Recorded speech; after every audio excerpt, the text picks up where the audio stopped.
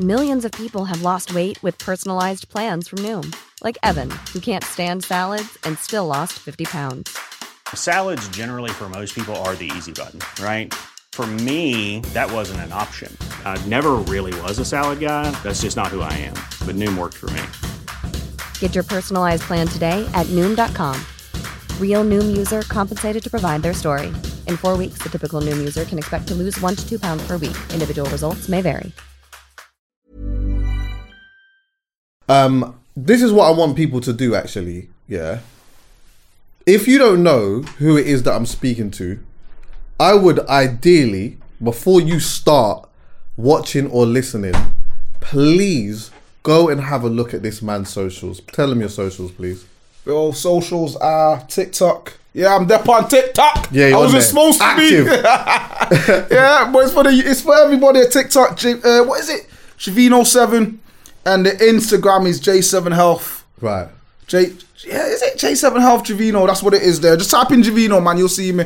And just be inspired. Watch, share it. And hopefully you enjoy it, man, everyone who's watching. That's exactly what happened to me. I came across your socials a while back, yeah. And I'm like, I'd look at your socials and I just feel mad inspired. Then, like, it got to a point where, like, I'd see your socials just pop back up and that, and I'd just send it to someone. I'd be like, oh, yeah, have a look at this and that. And I was like, nah. I got to a point where I was like, nah. I need to reach out. I want to have a conversation with him. And I actually thought I had already done it. I think maybe because I'd spoken about you so much, yeah, that in my mind I thought I'd already like messaged you or whatever. So when I went and checked the message thread, I was like, oh no, I didn't even do that. And then like obviously I hit you, and then we just like now we're here. But bro, like when I look at your socials, yeah, and we'll get into everything in a bit. Like I feel so many different things, and the one thing I would probably say is like I feel motivated. I feel very inspired. But like also on top of that, like it feels so good to see a brother like putting in this type of work and doing it, because it's not even just about what you do, it's how you do it. Before we get into all of that stuff, yeah, I want to kind of get to know you a little bit. Yeah, I want to know like a bit about your background, and also like where and who helped you shape your morals and principles. Chuck, I'm lucky that my family, bro, my dad, I've got brothers, I've got an older brother, my cousins, we're super close, man. My family, I've got a togetherness, a solidarity that not many families have, man. And growing up, my dad taught me and my brother so many lessons. As young men, you feel me? Yeah. And then as we've gotten older, me, my brothers, my cousins, my dad's raised us all, and as we've gotten older, I've never been short of people. You get some people, and this is why I put so much stuff into the youth now, where a lot of young people haven't got that older brother figure. No. Not that they used to. You know, back in the day, we used to have big mamas and aunties and uncles. This new generation, there's not as much as that as what it should be. And growing up, I was blessed that I always had somebody to put me in check. Right.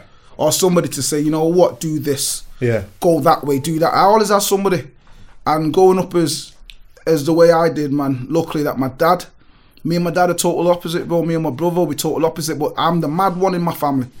But my cousin Trevor, my brother Tyrone, and my dad are the ones that will always kind of humble me and tell me if I'm acting a certain way. They ain't got no, you know what I'm saying? And I'm lucky because with me, my energy, because I'm a bit, bro, my energy's mad. I've been like this since I was a kid. So having somebody with so much mad energy, it's always good to have people around to tell you whether you need to settle. Yeah. Do you know what I mean? To help you channel that energy. 100%. Because when you do have so much, it comes out in so many different ways, innit? But having somebody that can help you guide and channel that energy is like can do great things for you. 100%. Like as in like growing in from a boy to an adult, right? Yeah. And one thing my family always taught me, right? And one thing I've learned from a long, long time ago is, bro, I ain't afraid to be myself. I ain't afraid to be myself. So what happens now, especially with young people, just not even people, anybody, like us in this room, can somebody be themselves 100%? And the answer is usually no. I'm talking 100%. I'm talking, yo, anywhere you go, can you be yourself 100%? And I've learned to do that. Right. What I mean by that is, I don't ever filter me. Whether I'm here with you, ITV, BBC, anything that I'm doing, I'm turning up as me. I ain't negotiating, I ain't budging. I don't negotiate. You're lucky today I've got trainers on, but I would usually have sliders on. But usually when I come London, I've got sliders on. Man, I'm stepping on my sliders. So I've had to put trainers on. But what I mean by that is, like, because I'm not afraid to be myself. I'm not afraid to get judged. So what I mean by that is when a lot of people are scared to be themselves because that comes with judgment. Someone's going to judge you and comment and say certain things, and sometimes it's a bit, if I get judged, some horrible truths may come out. With me, I'm gonna be myself Monday to Sunday on any platform I'm on, because I'm not afraid to get judged. Because if somebody judges Javino, only thing that you're going to expose is a brother that's pure-hearted, that's doing something from a real sincere place. The only thing that you're ever going to expose is somebody that's really gifted. Right. And I don't mean that in a boastful way. I believe that I'm gifted, bro. Let me explain what I mean. Your gift is what you can do better than other people with ease. Michael Jordan, basketball court, is gifted. Georgie Best, Paul Gascoigne you always hear stories about them two. I'm a sportsman, I'm an ex-professional athlete, so I studied athletes, and I used to hear stories of Georgie Best and Gaza turning up drunk.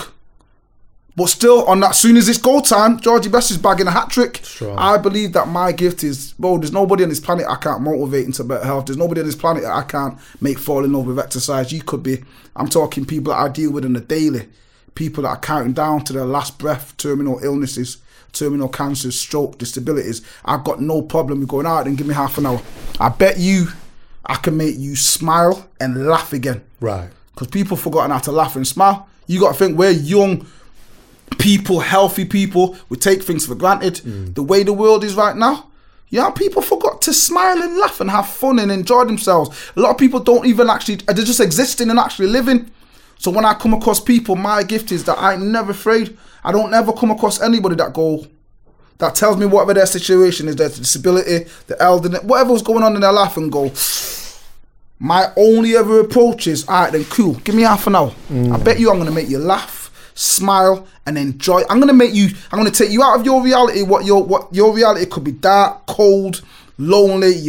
I'm going to take you out of that reality and put you into a world where you can laugh and smile through the pain. With dealing with the people that I deal with, when you're trying to influence someone's life and change someone's life, I look at it as a blessing, Chucky, where if someone's ill and they say to me, you know what, Javino, I choose you to help me. I'm putting my life in your hand. You best believe I'm not going to fail on that. I'm going to give that my best. I'm going to put everything into it. And if you're trying to train, like I said, it's not your regular typical gym clients that someone's just trying to, I see you in the gym, Chucky. I see him. I'm here. I see him. Yeah, there's a body arriving. Get me zooming on his arms and like the body's arriving. Yeah, there's a body arriving. Yeah. But like I said, no offense. Right. Most people go to the gym for whatever reason. A lot of the people I train, man, it's a lot deeper than just getting some muscle or whatever. So that relationship, if that person doesn't trust me or believe in me, it won't work. Right. Someone's going through cancer, stroke, dementia, they need to see me. I need to be naked in everything, not literally as regards to my emotions, who I am. They need to see me as who I am, so that they go, you know what, I fuck with it. So if I give them something, they will give, and then it's just like a synergy of energy and love and like a conversation. And you can't do that if you're fake, if you're fronting. Because especially elderly people, we all know elderly people, bro, that you can't front around elderly people, you know. Right. They know when you're tripping, they know when you're being fake, and they'll call your ass out. And then I've learned a long time ago, because especially years ago with elderly people, you cannot not listen, pay attention, because they will address it. They will put you on the spot and make you feel that big. So they taught me a long time ago, make sure you listen, make sure you pay attention, and make sure that you're honest, because if you're fake, we're going to call it out. Right. I've heard you say that you don't like the word gym or PT. I hate it. Why? You see a gym. I've been to more or less every gym in Manchester. I'm a gym guy. You now with your newfound muscle and body and that, Chucky, yeah? when you go into gym, be honest, how many times have you been to a gym facility? And even you, as a young, confident man, it can be a lonely place. 100%. It can be a bit of a place of intimidation, where you start questioning certain things, and that person looking at you, you feel a bit intimidated. And I think, what if that was your mum or your nana or 100%. Your auntie?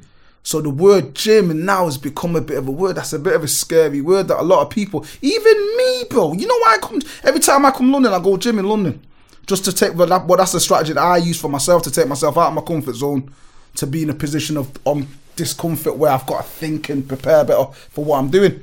So when I come to a gym in London, how do I feel intimidated? Me. So what if that's my mum or my auntie or someone that's ill? So the word gym has become a scary word that a lot of people don't want to fuck with it, because gym, it means that, and there's going to be that, there's going to be that. So I want to change the definition of gym, so that if you're a 50-year-old lady with dementia, if you're a 70-year-old lady with dementia, if you're a 50-year-old lady who's had a stroke, if you're a 27-year-old man who's just out of shape and want to get into health and fitness, that word gym shouldn't be a scary word. That word gym should be a word that you go, you know what? It doesn't make me want to back off. It makes me want to go to it. So that's why I call my place a health centre, because I wanted to redefine the word gym, because I do feel like it's a bit of a bullshit word now. Just like personal trainers, this is what goes back to what we were saying before about being myself. Years ago, everything that's happening with me now, I'm so grateful and I'm so blessed. This shit could have happened 20 years ago, but I chose to stick by my guns and go down my road. You ain't never going to see me with my top off. Yeah. Flexing with baby O, with my 6-pack and nipples out and semi-ons. I don't do that. 20 years ago, people was trying to get me to do photo shoots with just being another dude with his top off, flexing muscles. Right. I said, I ain't selling sex. I'm selling inspiration and real organic, you know what I mean, motivation. So I never went down that road. And I stuck by my guns. People used to say, yo, why you got sliders on? I said, I feel liberated when I got sliders on or barefoot. But look, you see all of my videos, I ain't never got shoes on. Yeah, because that's me. I feel connected. I feel free. I feel like that's how I can perform better. But the industry, a personal trainer, you have to do that. You have to. I said, you know what? I don't like the way it's going. The word personal trainer now, they're just corny fools. A lot of them are corny fools just out here try to show off the bodies. Just like with the gal, them showing off the booties all the time and where. I've got kids now. And when I in my facility, the amount of young girls that come in, and there's such a pressure, man. I feel so sorry for him to look a certain way. You're okay the way you look now. And then I've noticed it now with the boys. How would it look if I'm walking around my gym with my vest on? No offense to people that do that. I'm just talking. I'm not saying my way is the right way or nothing like that. It's just my principles.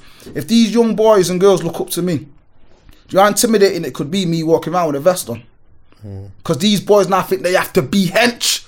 They're obsessed with looking hench or looking like this, and it's scary. Because when I was growing up, we didn't have that. But now every single young person that comes into my facility, the girls have got an overwhelming pressure to look a certain way. And I think at 14, 15, just be who you are. You'll find the way you are. As a young boy or girl, you'll find a way. You shouldn't be worried about looking. You know what I'm saying? Yeah. It's pressure, and that's how kids end up having quite a few mental issues. Yeah, and then they like people are doing all kinds of madness to themselves at a proper young age.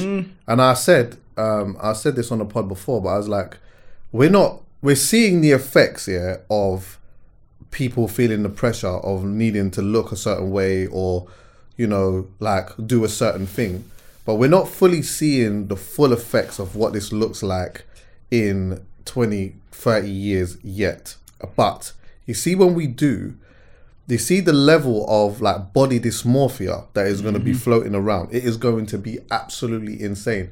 I even say, bro, like young men, or men in particular, like overwhelmingly commit suicide a lot more than women do. Yeah. But I do believe that is gonna level out a little bit because of body dysmorphia. I think because people are trying to do so much and crumbling into this pressure of being perfect, which doesn't even exist in the first place. When it gets to that point of it spiraling out of control and not being able to consistently maintain it, and you've gone so far to the point where you don't even look anywhere near like how you should look or what you're supposed to look in your natural state, people will not gonna be able to stand the sight of themselves, and that is going to now breed a whole next level of like the Great Depression in my mind. Anyway. 100%. I totally agree. Couldn't agree anymore. And the way I try and combat that, Chucky, is, bro, any given opportunity, I try and emphasize my imperfections because I know people are watching.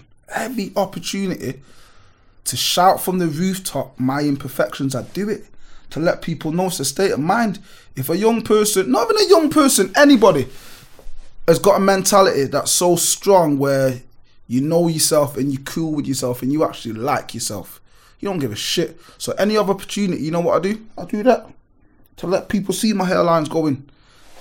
Over all my sporting injuries, I've got a knee surgery, Achilles surgery, so I've got one big calf and one skinny calf. I let that be seen. Sometimes if I'm in the gym, because I'm working out so much and washing my hands, foot them dry, hands them dry, I let that be seen. On camera, I don't ever take two. I let people see them, and when people see the videos, I say I don't give a shit. I don't care, because my imperfections are perfect to me and I'm cool with it, and that's all that matters. And if young people have got that mentality, even now as adults, how many adults do you know? They're both joking, banter about the hairline or weight or this and that. But we've become a society that's so obsessed with aesthetics. We've lost certain characteristics that a king, just loving yourself, and it sounds corny, innit? And this is why sometimes people make it weird, because it sounds corny. But if you love yourself and you appreciate yourself, and this is why I say to all, do you know how many times every day I always ask people when they come in, even grown, it started off with kids, Chucky. You'll see a video, I'm going to send it you in a bit, where it went mad viral while I'm saying to the youths, tell me 2 things you like about yourself. That's the question they come in, I say, yo, tell me 2 things you like about yourself. They don't know how to answer it, and I said, why is it weird? How do you not know 2 things you like about yourself? It could be your hair, it could be that you're good at football, it could be that you're sick on your game. They don't know how to answer the question, so now it's become a thing in my facility, 2 things you like about yourself. And one day I said, adults are no different, you know. So when the adults come in, I say to the adults, yo, name me 2 things you like about yourself. And you'll be surprised how many people go, Chucky, name me 2 things you like about yourself. 2 things I like about myself. I love the confidence that I exert when I record pods. And I think the other thing that I like about myself is that I feel like I like my compassion. I like the fact that I'm able to look at not just what affects my life, but what can affect other people's lives. And I try to maneuver in a way where it's like, you know, to give an example, I'll give you a direct example for in fact. Used to be in a WhatsApp group with a few of my brethren, people that I've known for a long time. In this group, these lot will just diss each other all day. When I'm talking about from 4:00 in the morning on a Tuesday till 1 o'clock at night on a Sunday. That was just their thing. But their jokes, as far as I was concerned, were a little bit, you know what I mean? So for example, man would get dissed about his bald head. But for me, it's like, I don't want to be the party pooper. You know, I'll be in the group and that sometimes I might like, you know what I mean, I might laugh a little bit or whatever it may be, but I'm not taking part in it because, do you know what, in my mind, maybe he's got a bit of an insecurity about the bald head. And I don't want to be the person to feed into that. So I kind of, that's like the way that I sometimes think and maneuver in life. And it's like, how would I feel if somebody did that to me? I feel like one of the biggest things in life that, I think one of the maddest things in humanity anyway, is that nobody understands until it's them. And I don't like, I just try not to be that guy, innit? So I like the fact that that's my thought process. 100%. Well, see that question there, I beg you, or this next week, couple man that you know that may on the surface be that dude, loud and confident, ask them that question and they struggle to answer it. And it tells you a lot about a person when they can't name 2 things. You see what I'm saying? And what's 2 things you like about yourself? Bro, I love that I'm real. I love that I don't budge my characters, my personality, the way I am. I don't budge for nobody. And what I mean by that is, I'm always show love. I support love. I'm a supporter of love. I don't support hate. If I meet somebody and I connect with him, I don't. You get a lot of people now that when they meet people or they're around anybody, they kind of chill, don't they? Till it feels all right, and then they start showing glimpses of who they really are. I'm going to show you Javino from the second you meet me. And if that backfires in the future, so well. But if I meet you or if I come in contact with you, I'm very naked with my emotions and who I am. I'm going to give you me. And then whatever happens, happens. And I love, one thing that I really love about myself is my ability to, my physicality and my ability to get that to other people. Right. I've been a beast from when I was young. I don't really broadcast certain things that I've achieved in cricket or powerlifting that I do now, but I train for me, but I've got a great ability to pull that out of people. I've got a great ability, like every single session with the people that I train, you know what I say to them every single session? I'm going to make you do something today that you never thought was possible. Every single session, I'm going to make you do something today that you never thought you could do. And by the end of it, I've never failed. And that's what I mean about there's being physical, as I said, and this is why the word PT annoys me. People nowadays, it's all about you looking like a Greek god with all your 8 packs and biceps and triceps and all the steps. But can you bring that energy in? Can you bring that to the person that you're training? Because if it's just about you, you're shit at your job, really, aren't you? It's about, can you, whatever you got, whether it's personality, energy, a great exercise database, can you bring that to the person? Can you get that to another person? And that's what I feel like I've never failed, that I can get that to other humans. You've said that you were sick. It just made you sick at the way that disabled people had been treated. Yeah, man. Talk on that a little bit. Bro, I've been training people. I know I look young, yeah? I've been training people for 23 years for free. Well, I've been training people for 23 years, the disabled community and the elderly. I've been training them for 23 years as well, but I've never took a penny off him for 23 years. Wow. Never, ever, not a single penny. And reason being is that we live in a society now, man, where it's people say things that they don't mean. Clout chasing. Example being, you would have seen it, Chucky. Someone sees a person that's homeless. Instead of just getting that person a sandwich and giving that person a sandwich, people on the back out the phone and say, look, I'm here with so-and-so, giving them a sandwich, just give the person. You see what I'm saying? So now, if you're doing something from the purest part of your soul, there ain't no NatWest down there. There ain't no TSB. It's just me and that person. So when I'm doing something and I'm trying to do it in the most pure-hearted way, money, finance doesn't come into that conversation. And then years ago, man, again, like I said, there's no filter to me. If I see injustice when it comes to health, I'm going to always speak on it. And there's so many situations I could talk about. But one that I rarely talk about is years ago, man, I was doing a session when I think I was 16, doing a session on a field in Sheet Mill, like a multi-sport session. And there's a family of Asian people that I knew. I knew all the kids. I knew the uncles and the brothers and that. And they were playing cricket. And I seen this old man that was with him. Shout out Ishmael. I hope he's all right. And I seen him, and the look on his face, bro, I'll never forget it. The look on his face, yeah. He was desperate to be involved. And he was sat there, and I'm doing my thing over there with a group of lads. And I'm watching this man, and I'm thinking, he's in his wheelchair. He's desperate to be, he's looking at them saying, I want in. Ain't nobody getting involved with him. So I stopped my session. I couldn't deal with it anymore. And I walked over and I said, you, man. I said, who is he to you, lot? And they went, yeah, it's my granddad. Oh, it's my dad. It's my uncle. It's this and that. So I said, so is he the head of your family? I went, yeah.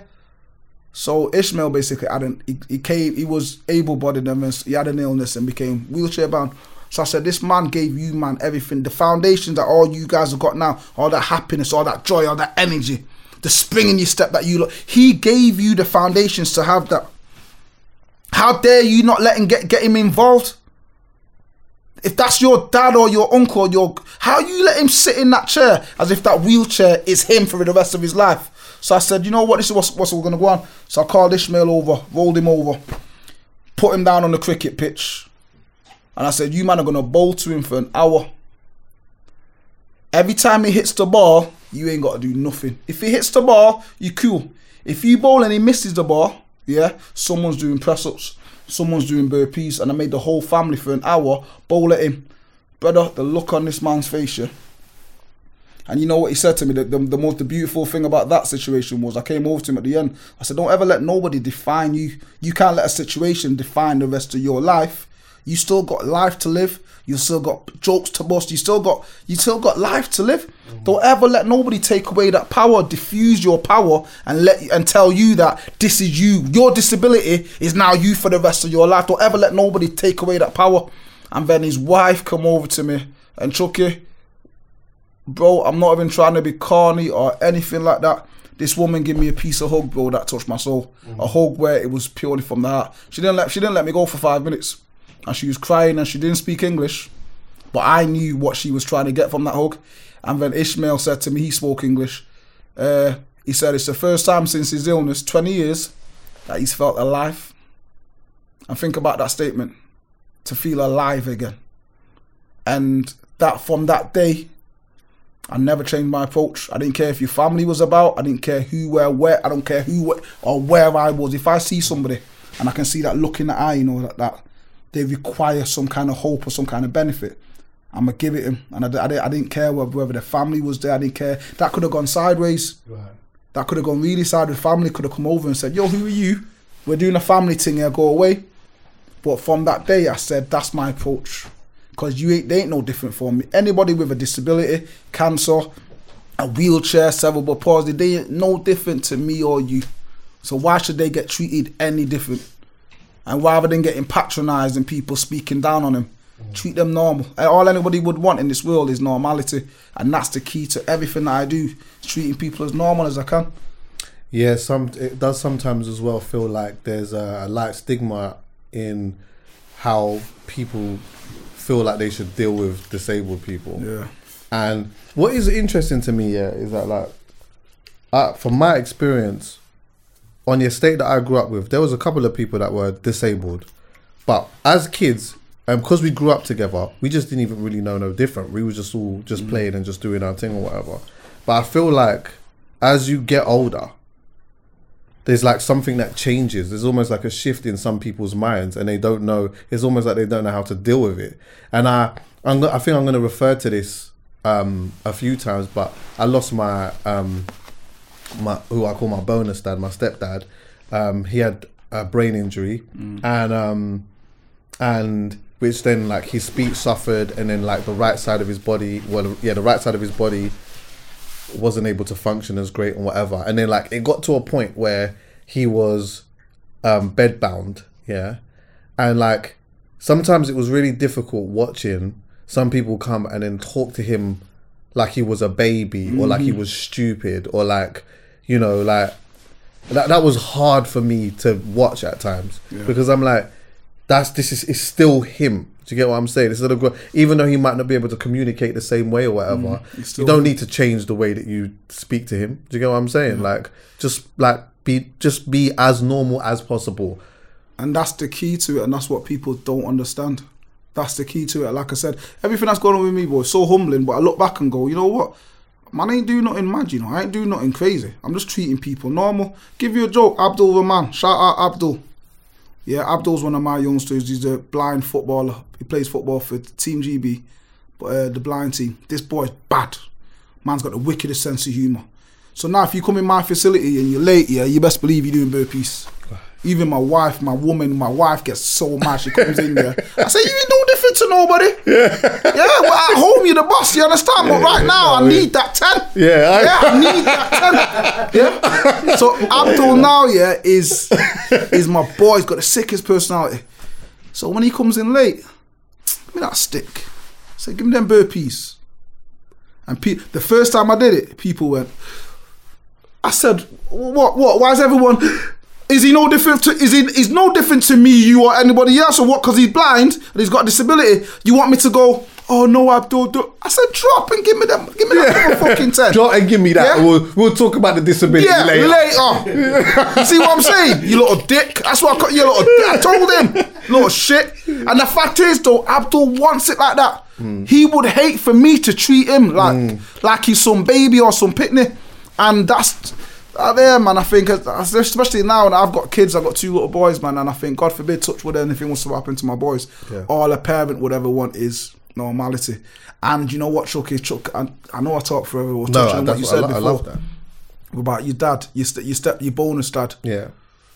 Like, did you love this man? To bits. Hear this.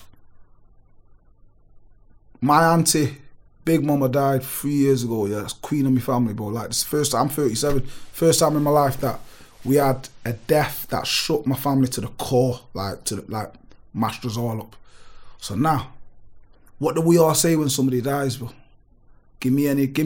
I'll do anything to spend 2 minutes. Give me an extra day with that person. I'll do anything on this planet to spend one more day with that person, couple more hours. When I'm training these magical people, yeah, especially the elderly ones, I'm giving that family extra days, weeks and months with that loved one. So God forbid that day comes, and it has. Do you know how many people have said to me, this is what I mean, it's more than PT shit. The conversations that you have with your trainer or whatnot, it's not these ain't the conversations that I have. I have people saying, Jay, an example being Bethany, one of my ladies that passed away a couple of years ago. But she tried so hard, man. Like before, a couple of years, 3 years before she died, she was grafting every day. Just turn up with all the old ladies, and she's doing the steps and press ups against the wall, and she's going in, and she'd never slow down. When she died, they said if it wasn't for what she did with me, she could have died 5 years ago. So her commitment to training with me give their family 5 more years of wonderful memories with that lady. And there's money can't buy that, bro. Money can't buy them kind of statements that they give to me, and I see the power in what I'm doing, and it goes beyond just exercise. Do you know what I mean? What made you want to specifically work with people who have disabilities or are going through a serious health condition? I didn't. This wasn't a plan. My brother, Jace, like I said, my facility, I've written it down 15 years ago on a piece of paper in my mum's kitchen. Still got the piece of paper at home. 15 years ago. 6 years ago is when I opened it. So it's been alive to me for 15 years in my heart. But it's been legal, company's house legal for 6 years. Yeah? But when people ask me, I say it's been 15 years. That's when I first created it. But 23 years ago when I first started training people, this wasn't the plan. I just seen something and I didn't question. Something that I just naturally, instinctively did when I seen somebody that was disabled, that wasn't getting the attention, or elder that wasn't getting the attention, and it's just spiraled into what it is now. It wasn't a plan. It was just I can't lie and say it was a plan. I can't even tell you why I did it. I could have been on that field that day, seeing Ishmael, and thought, do my thing, I'm getting paid by the council to do this cricket session. But I couldn't, something about that day, I couldn't. And there was a situation in Wivenshaw with a young boy in Wivenshaw, Manchester, same thing. Seeing this young boy in there in the gym getting trained off one of my staff at the time at Manchester Council. And this boy is big, strong, strapping young boy, you know, he's sat in his wheelchair. And I'm looking at him with the 1 kg weights, and I'm thinking, you got more in you. And then the trainer left to go toilet. This youth got up out of his chair and walked over to the drinks. Bro, I lost my shit. I was eating the tuna sandwich, sat outside, seen it there, and I bust through the door and I said, don't ever let nobody make you feel like you have to stay in that chair. So I said, for 40 minutes I've watched you sit down with a 1 kg dumbbell doing that, and I know you got more in you. And then when the trainer come back in, I got in trouble for this. I said, yo, go home. I said, I got this. And for the 20 minutes, I made him stand up. And I made him lift the 3 kg weights. Right. I'm not a bully, but I said, I know you got more in you and I see it, even if you don't see it. And this is one thing that I love about me, the questions that you ask. I see beauty and magic in people that they don't see. Right. And I said to him, you got more in you. And I made him stand up for 20 minutes. And then he was gassed, blowing out of his ass. He sat down and it could have gone peak because his dad was massive, bro. I remember looking there, his dad was massive. The brother was big, bald-headed dude, like a biker dude, bare tattoos, and I'm looking at him thinking, shit. Anyways, dad's come over, same thing, give me the biggest hug, bro. I started crying his eyes out, me and him cried for 10 minutes, and he said, no one's ever spoken to him like that. As a dad, if he says to his son, you're being lazy, you can do more, shut up, Dad. Yeah. You're supposed to kind of not reject your dad, but it's your parents. It's your parents. Yeah. But he said for the first time he's never had anybody speaking to everything that I was saying. He said that he's been saying to his son, but because he's coming from daddy, it goes in and out. And he gave me the biggest hug, and to see this big monster of a man crying was so emotional just because of what a lot of 20 minutes that I spent with his son. I kind of knew from them time there that, you know what, even though I know I'm the best at what I do in the world, this particular group of individuals, people, is where I think I can kind of create the most magic. Well, like J7 Health Centre is like, it feels like people know this around the world now because of what you've done and the socials and whatever. But how did you actually get the gym? Like, how did that happen? Like, just getting a gym and building a gym is not just a simple thing, is it? Like, did you have? It's not. It's a hard. It's a. I'll be honest with you. I'll tell you the truth. But sometimes when I speak to people, I always try and let them know. You know, when you really want something, ain't nothing that can stop you. When a man got the right mentality, and this is the thing, people try and open businesses with topics and things that they like. That ain't good enough. If you love something, bro, it could be a tsunami or a tornado, ain't nothing gonna blow you off that path. Bro, when I opened 6 years ago, you know how many years of saving up? Because I knew what I wanted to do.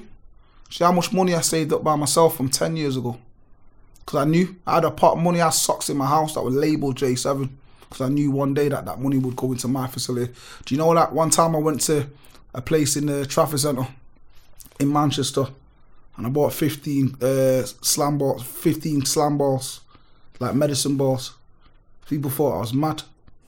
This was 7-8 years before I even opened J7, because I said, yo, this look of $3,000 that I'm going to put on these balls. I know that when I open that's $3,000 less that I've got. You see what I'm saying? So I invested and believed in my thing so much from so long that when I did actually find the facility, I had a lot of equipment already. Because I believed in myself and I bet on myself. You always hear people saying bet on yourself. I betted on myself in the sickest way, bro. Even when people didn't see it or believe it. Do you know how much I had 30 mats. I used to collect mats. Years and years. I used to go Asda. You know when you go TK Maxx sometimes, and you see the mats and the kettlebells. I'm stacking that. And people are like, what you buying some? I said, eventually, I'm going to open J7. And then the day that I opened, one of the sweetest things for me ever was the day that I opened, I looked at all the equipment that I already had, and I was proud of myself that I stuck to my guns. Even though a lot of the equipment that I had was old now, and I had to get new ones, I was proud that I stuck to my thing. I believed in myself and I invested in myself even when nobody else thought about it. Tell me about Josh. Josh is my boy, man. Josh is a special kid. People that I train have taught me lessons about myself that I didn't think I needed learning. Like, they taught me things about myself that I never knew was even an issue. Josh is a young boy that I train. Cerebral palsy. He lost his mother a couple of years ago. But he's his mentality, man, he's unbreakable, bro. You get and this is the thing again with the gym and the PT shit. Ego. People portraying that you're unbreakable and beast. You don't know shit about beast mode. 9 out of 10 of these man that talk about beast mode, you think because you want to, like I said, I don't post certain things online because I don't want people to think that I'm being beast mode. But you think beast mode is lifting pure heavy weights, squatting mad weights, or doing, that ain't beast mode, bro. Beast mode is when you're terminally ill with cancer, yeah? And there's a countdown to your last breath. But you still say, you know what, I'm going to go gym. I'm going to train. Or someone's got an illness where they've told that it's degenerative. It's not going to get better. It's going to get, every year it's going to get worse and worse. It is not fixable. But guess what? On Monday, you're going to see me. That's beast mode. Or you got a condition that limits you in so many ways. Limits that. Limits everything. You can't even scratch your nose without aid. You can't go toilet without aid. You can't drink a glass of water without help. Beast mode is the people that have got to go through that every day and continue and try. That to me is beast mode. And Josh, to me, that's the most beastie motherfucker that I've ever met in my life. Because some of the things that he does and some of the things that I put him through, He's incredible. He's incredible, bro, and he humbles me. He humbles me like in so many ways, because no matter what I put him through, the next session, Jay, what you got for me today? And the harder it is, the more beastly he is, and that to me is beast mode. There's a couple other people that I see reoccurring on your thing that I want to ask you about just quickly as well. Tommy, big Tommy Roo, man. I saw a video of you and him, and you were getting him to. There's like, I don't know what it's like, a metal pole, and you're getting him to push it through the thing. Yeah. And like the way like you're filling him with like confidence, that he can actually do it. And he's like, he's going for it. He's done the first one, he's done the second one, but then he's struggling on the third one. But it's the confidence that almost is, it gives him a whole next level of like energy. He stops, he takes a breath, and then bam, and he does it. And it's like, how do you watch that and not feel something? Bro, do you get what I'm saying? You just nailed it. You just took it, bro. The most powerful thing on this world, bro, is having somebody that believes in you. You're talking music, athletics, sports. You don't need a million people to believe in you, no. If you got somebody that actually believe, like one person that believes in you, bro, you could do backflips with mermaids, bro. If you know that person that's riding with you believes in you more than you believe in yourself, you kind of go, I have to do it for him. And with Tommy and any of my people, like I said, and the scary thing is I've only started recording recently because I wasn't about the clout, but then I seen the power that it's going. But when I'm talking to these people, like the most of the magic doesn't get captured on camera. When I'm saying to Tommy, I know you can do this, Tommy. Because I want you to be able to get your arm up there, because I know you can, because I know you want to be able to hold your granddaughter. Come on, Tommy. But like when I'm saying to him, I'm looking in his fucking soul because I believe in him. And then he does it. And then when somebody does something, it's the most empowering. When somebody does something for themselves and they achieve something for themselves, there's no better motivation than that. And that's the thing with Tommy, that he's old school Tommy, old school mank, and he's very like in his ways, but his level of self-motivation inspires me. If you hear him on the videos, all I'm doing is, I'm just a director. Tommy's saying, come on, Tom, up, Tom. You hear him? And I think, how amazing is that? Man's 87, but yet he's still not giving up on himself and still has the ability to say, come on, Tommy. So why don't 21-year-olds do that, or 18-year-olds or 30-year-olds say, come on, man, you got this? But because too many people now are looking to be saved. They're looking for somebody to throw down the rope to say, yo, help me. Where Tommy's the prime example of, yo, help your damn self. Whatever you got today, that's what you give, and help yourself. And I'm just lucky that I'm a witness to that, man. Do you know what I mean? Well, there's one other person, Kira. Yeah. That's my girl, man. Talk to me about Kira. Kira's one of my new girls. Bro, my behaviour is explained a lot by my level of gratitude for life, big man. My level of gratitude for life. I'm Jamaican, I was born in Spanish Town. Like, I'm 38, I'm healthy, beautiful wife, beautiful kids, beautiful family, beautiful business. Man can get up and go toilet. I can go kitchen, make a sandwich. I can drop on the floor and do press-ups. I can scratch my head, Chucky. I can take off my sock. You see what I'm trying to get at? I can sit on the toilet. If I drop my wallet, I can bend down and pick it up. The world is a strange place, and sometimes people are unfortunate and come across situations where them kind of daily things that we do every day that we don't even think about, bro. Sitting down, standing up, going there, standing, making a cup of tea. A lot of people get that snatched away from them. That's how cruel life can be. And Kira is one of them unfortunate ones that something happened. She had a brain aneurysm and she had to have chemo to sort it out. And then, unfortunately, the surgery and the chemo fucked up her nerves.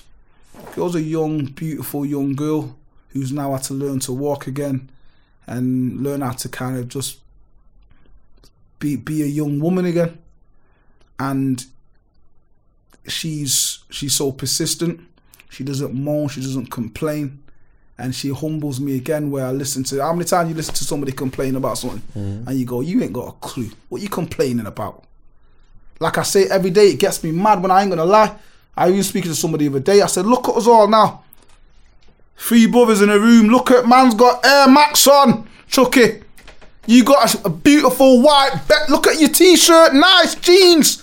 Man's there with a G-Shock, bro. You know what I watched last night? Sky Sports, big man. You see what I'm saying? I watched Sky Sports, bro. There's people that, to wear a G-Shock, to put on a pair of jeans, to wear some Air Max. So these are things that we have every day that are nothing to us. Bro, there's people out here, that's a dream, that's a fantasy. That'll never happen. Last year, me and my brother and my cousin, we sent my uncle in Jamaica his first toilet. He's 70 odd years old to receive his first toilet. So, because I approach life with that level of gratitude, because I know what it's like on the other side. I understand when these things get taken away from people like Kira, to have certain things taken away from her as a young girl. It's so heartbreaking, but it's so empowering to me to see her response, Right. and how she now carries on living her life. Yeah, man. Like it makes me think a lot about Peter. It does, because it's weird, man. Like, I think at the time when all of this was going on, I just got on with it from a place of like, you know what? I'll never forget the day, where I was at my mum's, because there was something going on, and they didn't know what was going on. They've gone to the hospital or whatever. They've realised that something's happening in it. So then they needed to go back to get the results. And I remember them coming back, and they both was just like, the mood was, I can't even describe it. And I was like, what were the results? And they said, basically, yeah, like he's got, if he has surgery, he can have 18 months.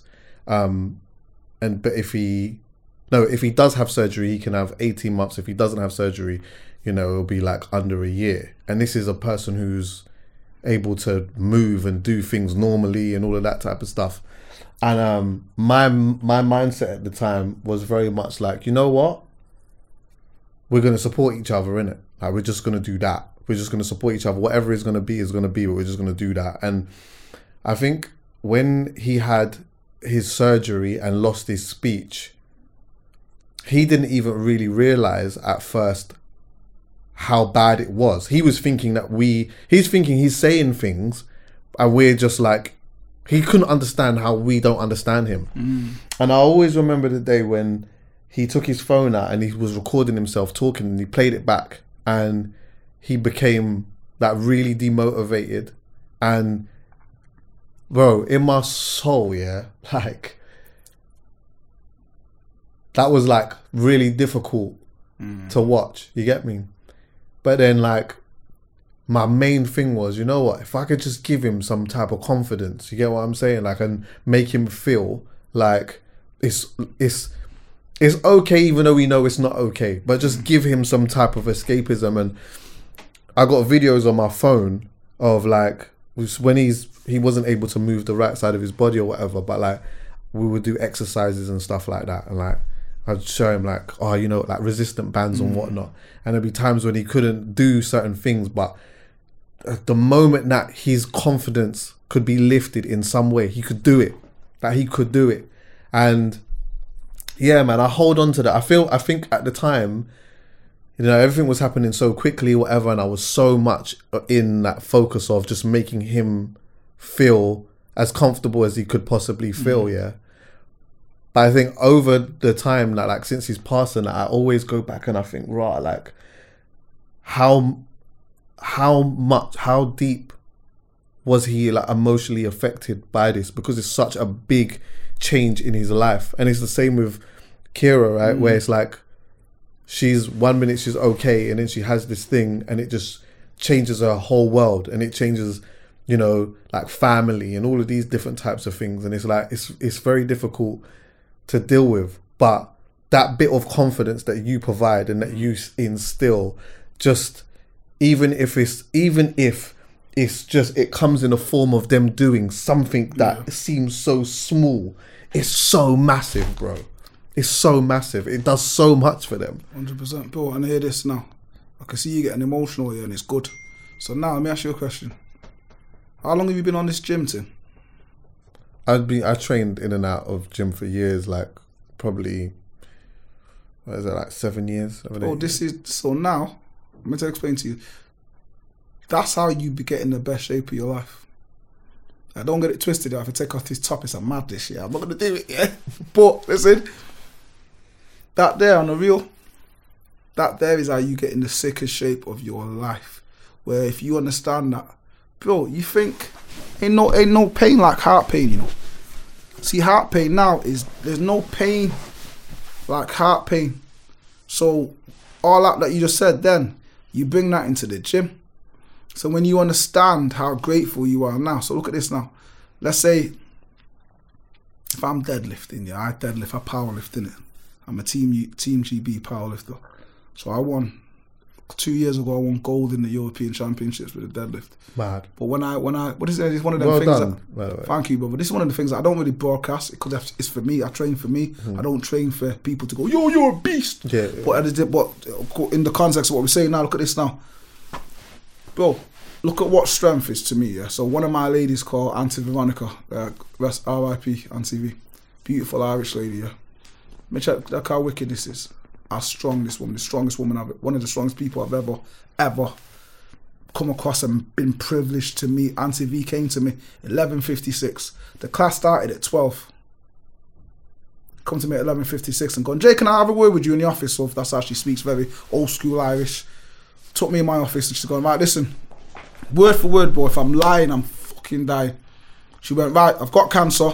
I've not got long left. I don't want nobody to feel sorry for me. I don't want none of the girls out there to know. Promise me that you're not going to tell him. So I've gone, rah. So I said, Auntie V, how long have you got? What? She's like, don't know, don't care, but just don't tell nobody. I want to live my life. Started crying, I started crying. Give her a hug. She left out. Went in the room, bawling out in the room. Left and started my class with OAPs that I've done for like 15 years. So I've done it for 15 years. I used to do it in the church. When I opened J7, they all came to me in my facility. So when I opened J7, straight away they came. So I'm doing the class now. I looked up at the clock, 12:14. Auntie V is getting down to some Sam Cooke. She's boogieing out to some Sam Cooke. Not Sam Cooke, Jackie Wilson, sorry. Jackie Wilson, boogieing out to Jackie Wilson. Life and soul of the party. And I sat there going, you just told me 14 minutes ago that you're dying. You're going to die soon. Yet you've not told nobody and you're out there skanking your little legs away and everyone's buzzing. And I couldn't believe it. And I started crying in the class. And one of the girls went, Jay, you alright, love? And I went, it's hay fever. Kind of blagged it. But I couldn't believe the strength that I was witnessing. The fact that you just told me what you said. So then now, you bring that kind of story into the gym. You think when I got 240 on that bar or 250 on that deadlift bar, you think that's strength? I'm gonna rip that motherfucker like it's a rose out of the garden, because I know what real strength is. So growing up, you think that real strength is what we're talking about. That gym pain ain't shit, bro. Them burpees, them squats, them squat thrusts, them biceps, them shoulder presses, them bench press. When you're shaking, I can live with that all day. Because I've seen real strength. I've seen strength on a different level to what physical strength is. Does that make sense? So now the next time you're in that gym, bro, and shit's getting real, you think about some of the shit that we spoke about today or some of the shit that you spoke about with Peter. Bro, that gym strength ain't shit. In the gym, it's fun. Yeah, facts. And then every time I'm doing a big lift, I don't think, oh shit, there's loads of this on the bar. I just think about some of the people that I've dealt with and the strength that Josh shows, Kira shows, Auntie Veronica R.I.P. shows. And I think about them kind of people, and that's real strength, bro. And that makes me go, you know what, this whatever's on this bar, light work, I can deal with that. See what I mean? Heart pain, man. Is it emotionally draining or difficult for you? Horrible. Talk on that. Yeah, it's horrible because I don't do this for clout. This is my real life, so I love these people. This ain't no bullshit. This ain't no gimmicky stuff like the PT stuff that we talked about. This is people that I genuinely love, so especially the older ones. I've lost so many over the years. How do you deal with that?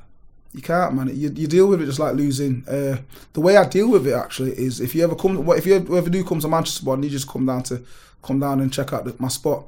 All you see is pictures of my people that have passed away.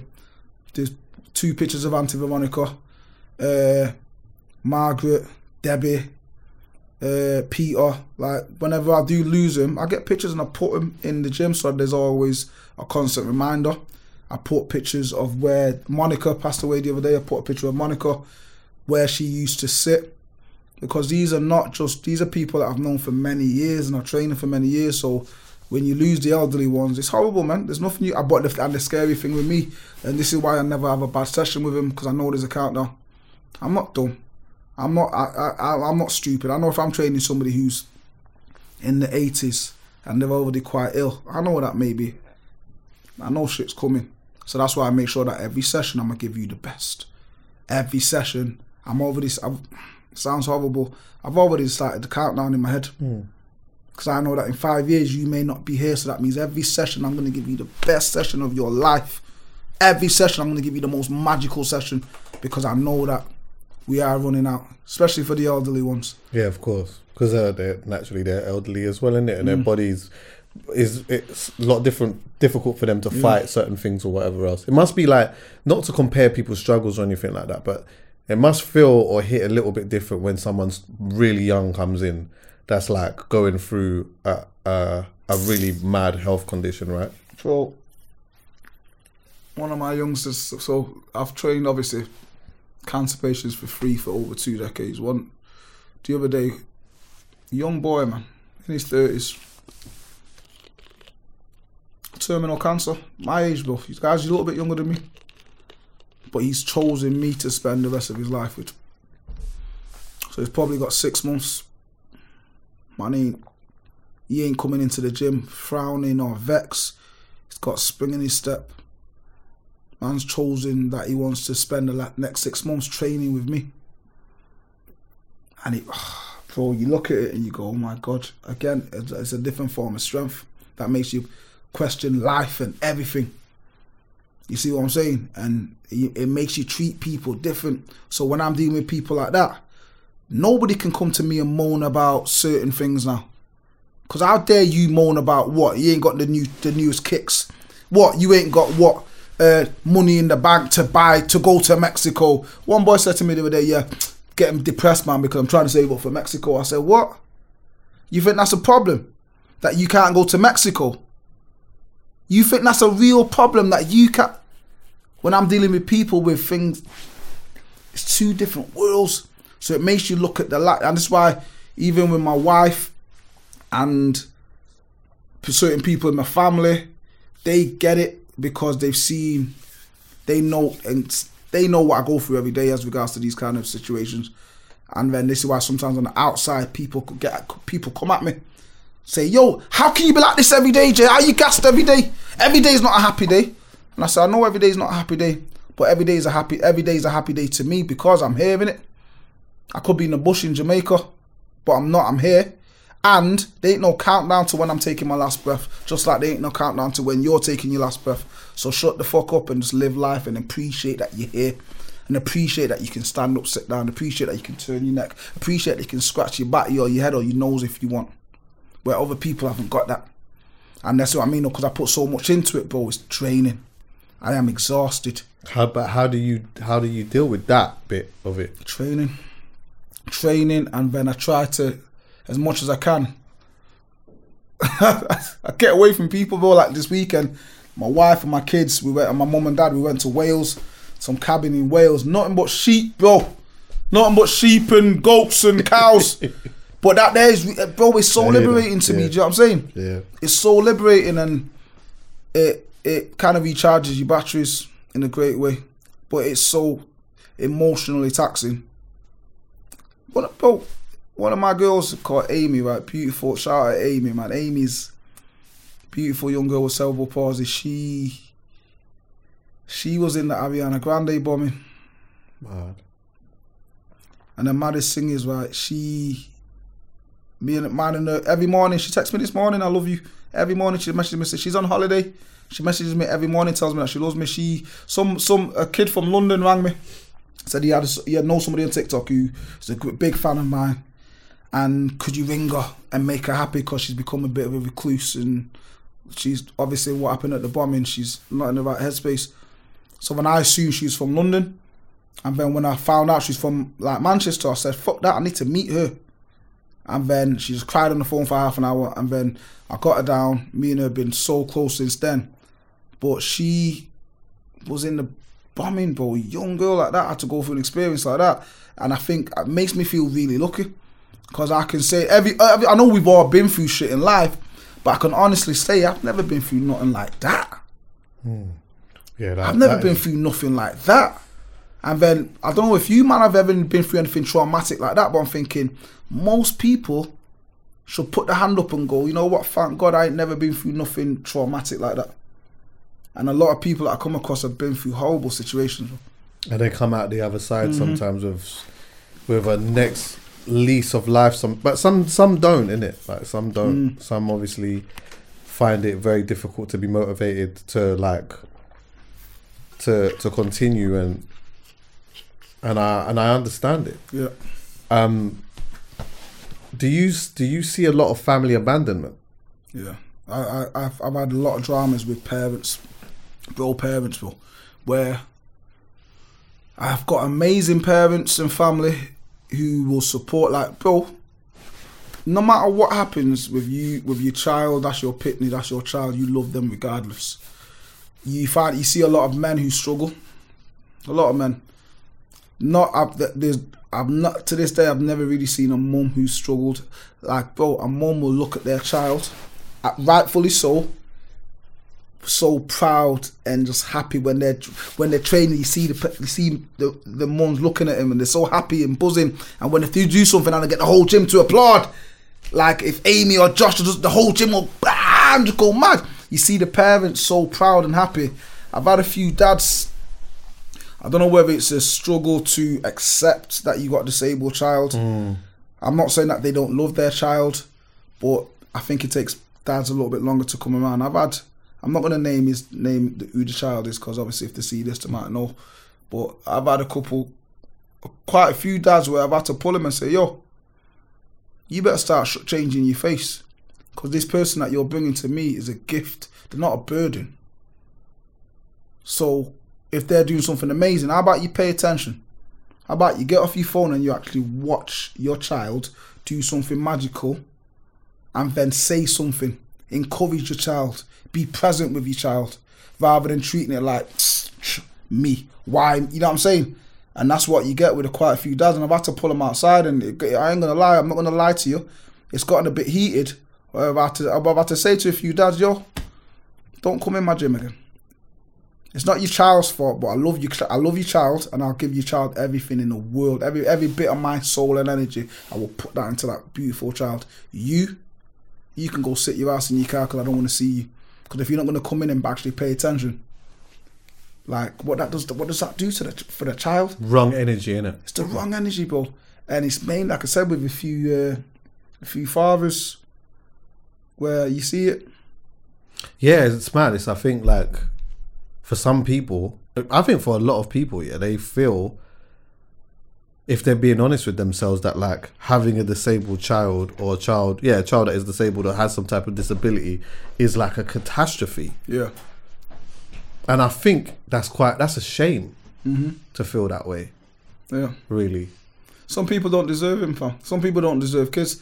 And one thing that I put this out the other day, and it went a bit mad in a good way, where I put out a video saying, yo, if you go into an environment that you don't feel welcome, you don't feel appreciated or loved, that environment doesn't deserve you. So you go elsewhere. And I think that's the same with certain parents. They don't deserve kids.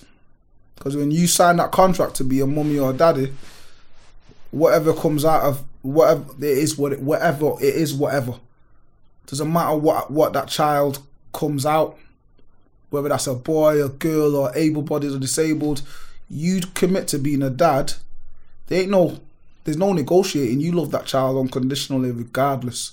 And it's a shame that you see parents that they won't admit it. And I can't say that it's not a love thing, that they don't love the child, but I feel like it's a bit. Do you know what I'm saying, Chucky? I can't put my finger on it. Yeah, do you know what it is? I feel like I know what it is. Ultimately, you just want, most people, when they have a child, they have in their head what they want that child to be before the child's born. Mm-hmm. And sometimes that thing is like maybe what you see in a book, what they've read. You know, like the fairy tale stuff, things you see in the movie, you know, things that you just see outside. Yeah. And so when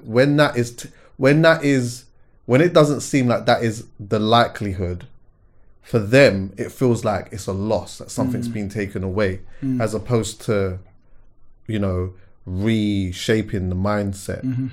Is there anything that people could do, whether it be like us or anyone, that could make your life easier? Bro, I say to people all the time, and bro, you know what the maddest thing is? Yeah, sometimes I look back on some of the shit that I say and I say, oh, this is corny, brother, man. No, it's not, I mean it from the bottom of my heart. Only thing that people could do for me is keep on sharing my shit, because it's beautiful to... Everyone knows somebody disabled or elderly or ill, and it's the most organic, most beautiful thing that you will see when you see people. Something so wholesome. So carry on sharing it and gives other people some happiness. But the main thing is, bro, we live in a world where people don't really look at people. You know, if you look at somebody, Chucky, you can see what going on, you know. You can see when someone's pretending. How many times have you been in a conversation with somebody and you go, yeah, you're all right, you're good. And they go, yeah. And you go, nah, you ain't good. You can see when someone's fronting. We live in a society now where people don't actually look at people. They look over them or they look through them. You got to look at people. If you actually look at somebody, you can know whether they need a bit of a pat on the back or whether they need some words of encouragement. You know when somebody needs a hug, bro. And that's that. I'm not afraid to say that as a man, bro. You can look at somebody and go, you know what? I'm gonna give that. She needs a hug. You can see she's going through some shit. You can see the way she's looking at man that she's going or he's going through something.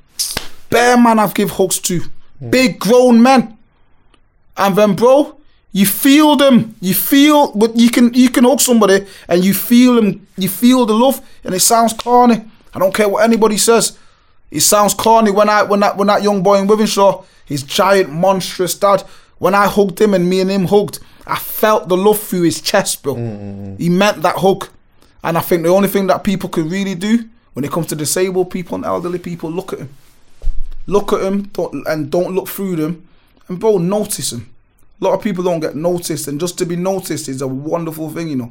Just to be seen. Just like Ishmael when he was playing cricket and he was sat there and his family didn't see him.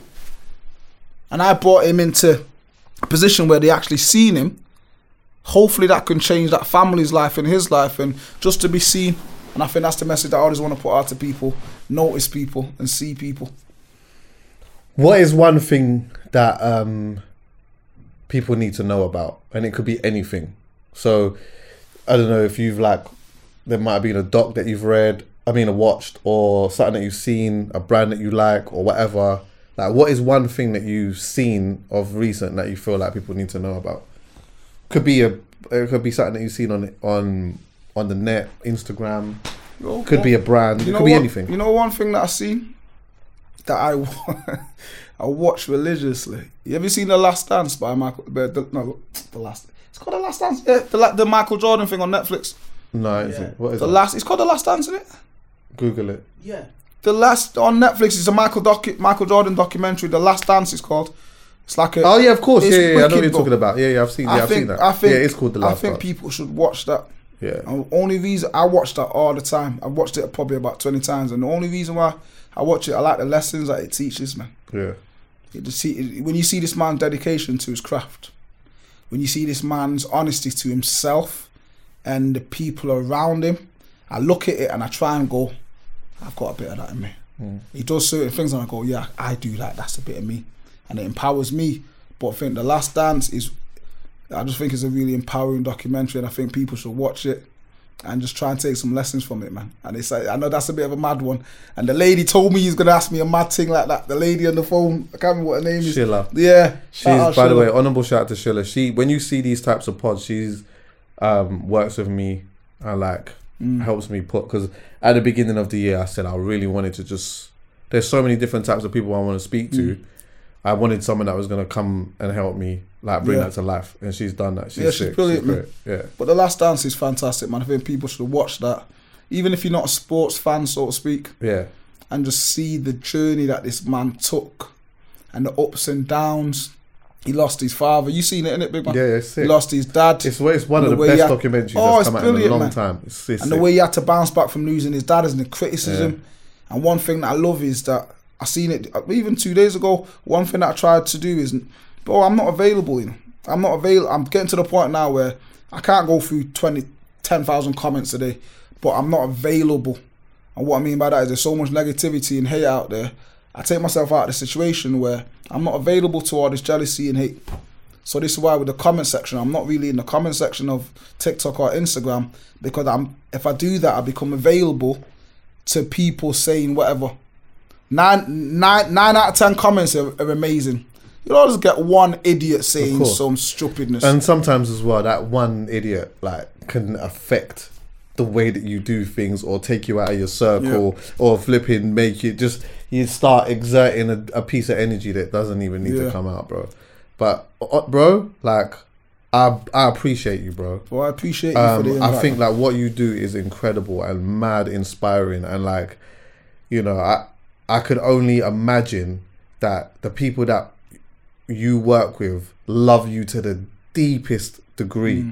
And, people that sit and watch some of your stuff, even whether they're from Manchester, England, or all the way in Australia and that, I know that there's so many people around the world that could just look at 15 minutes of what you do and it fills them with, you know what it is? You see going on Instagram quickly, sometimes it just releases this endorphins where you go in there and flipping, it can trigger something because you start thinking, oh my God, I'm behind in life, I'm this, I'm not, I should be doing this, I should be doing that, and it does all kinds of stuff, Your thing is, when you watch it, it's it does something in a positive light, and I respect that massively, bro. 100%. And secondly as well, thank you for taking the time to come to London. 100%. I wouldn't miss this for the world, man. Yeah. And when my brother watches, I didn't embarrass you. Yeah, man. But yeah, listen, honourable shout out to everyone that watched. Thank you for listening and that as well. And my G, we'll come and we'll do it again. 110%, point, yeah. 110%. Love. Thanks for listening, everyone, yeah.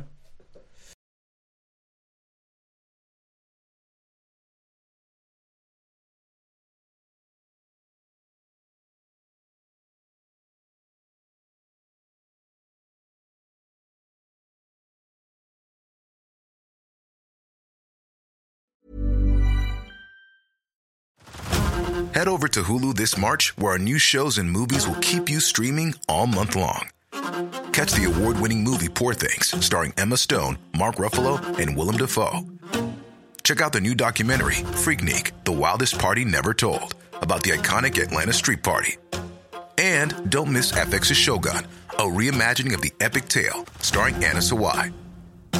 So, what are you waiting for? Go stream something new on Hulu.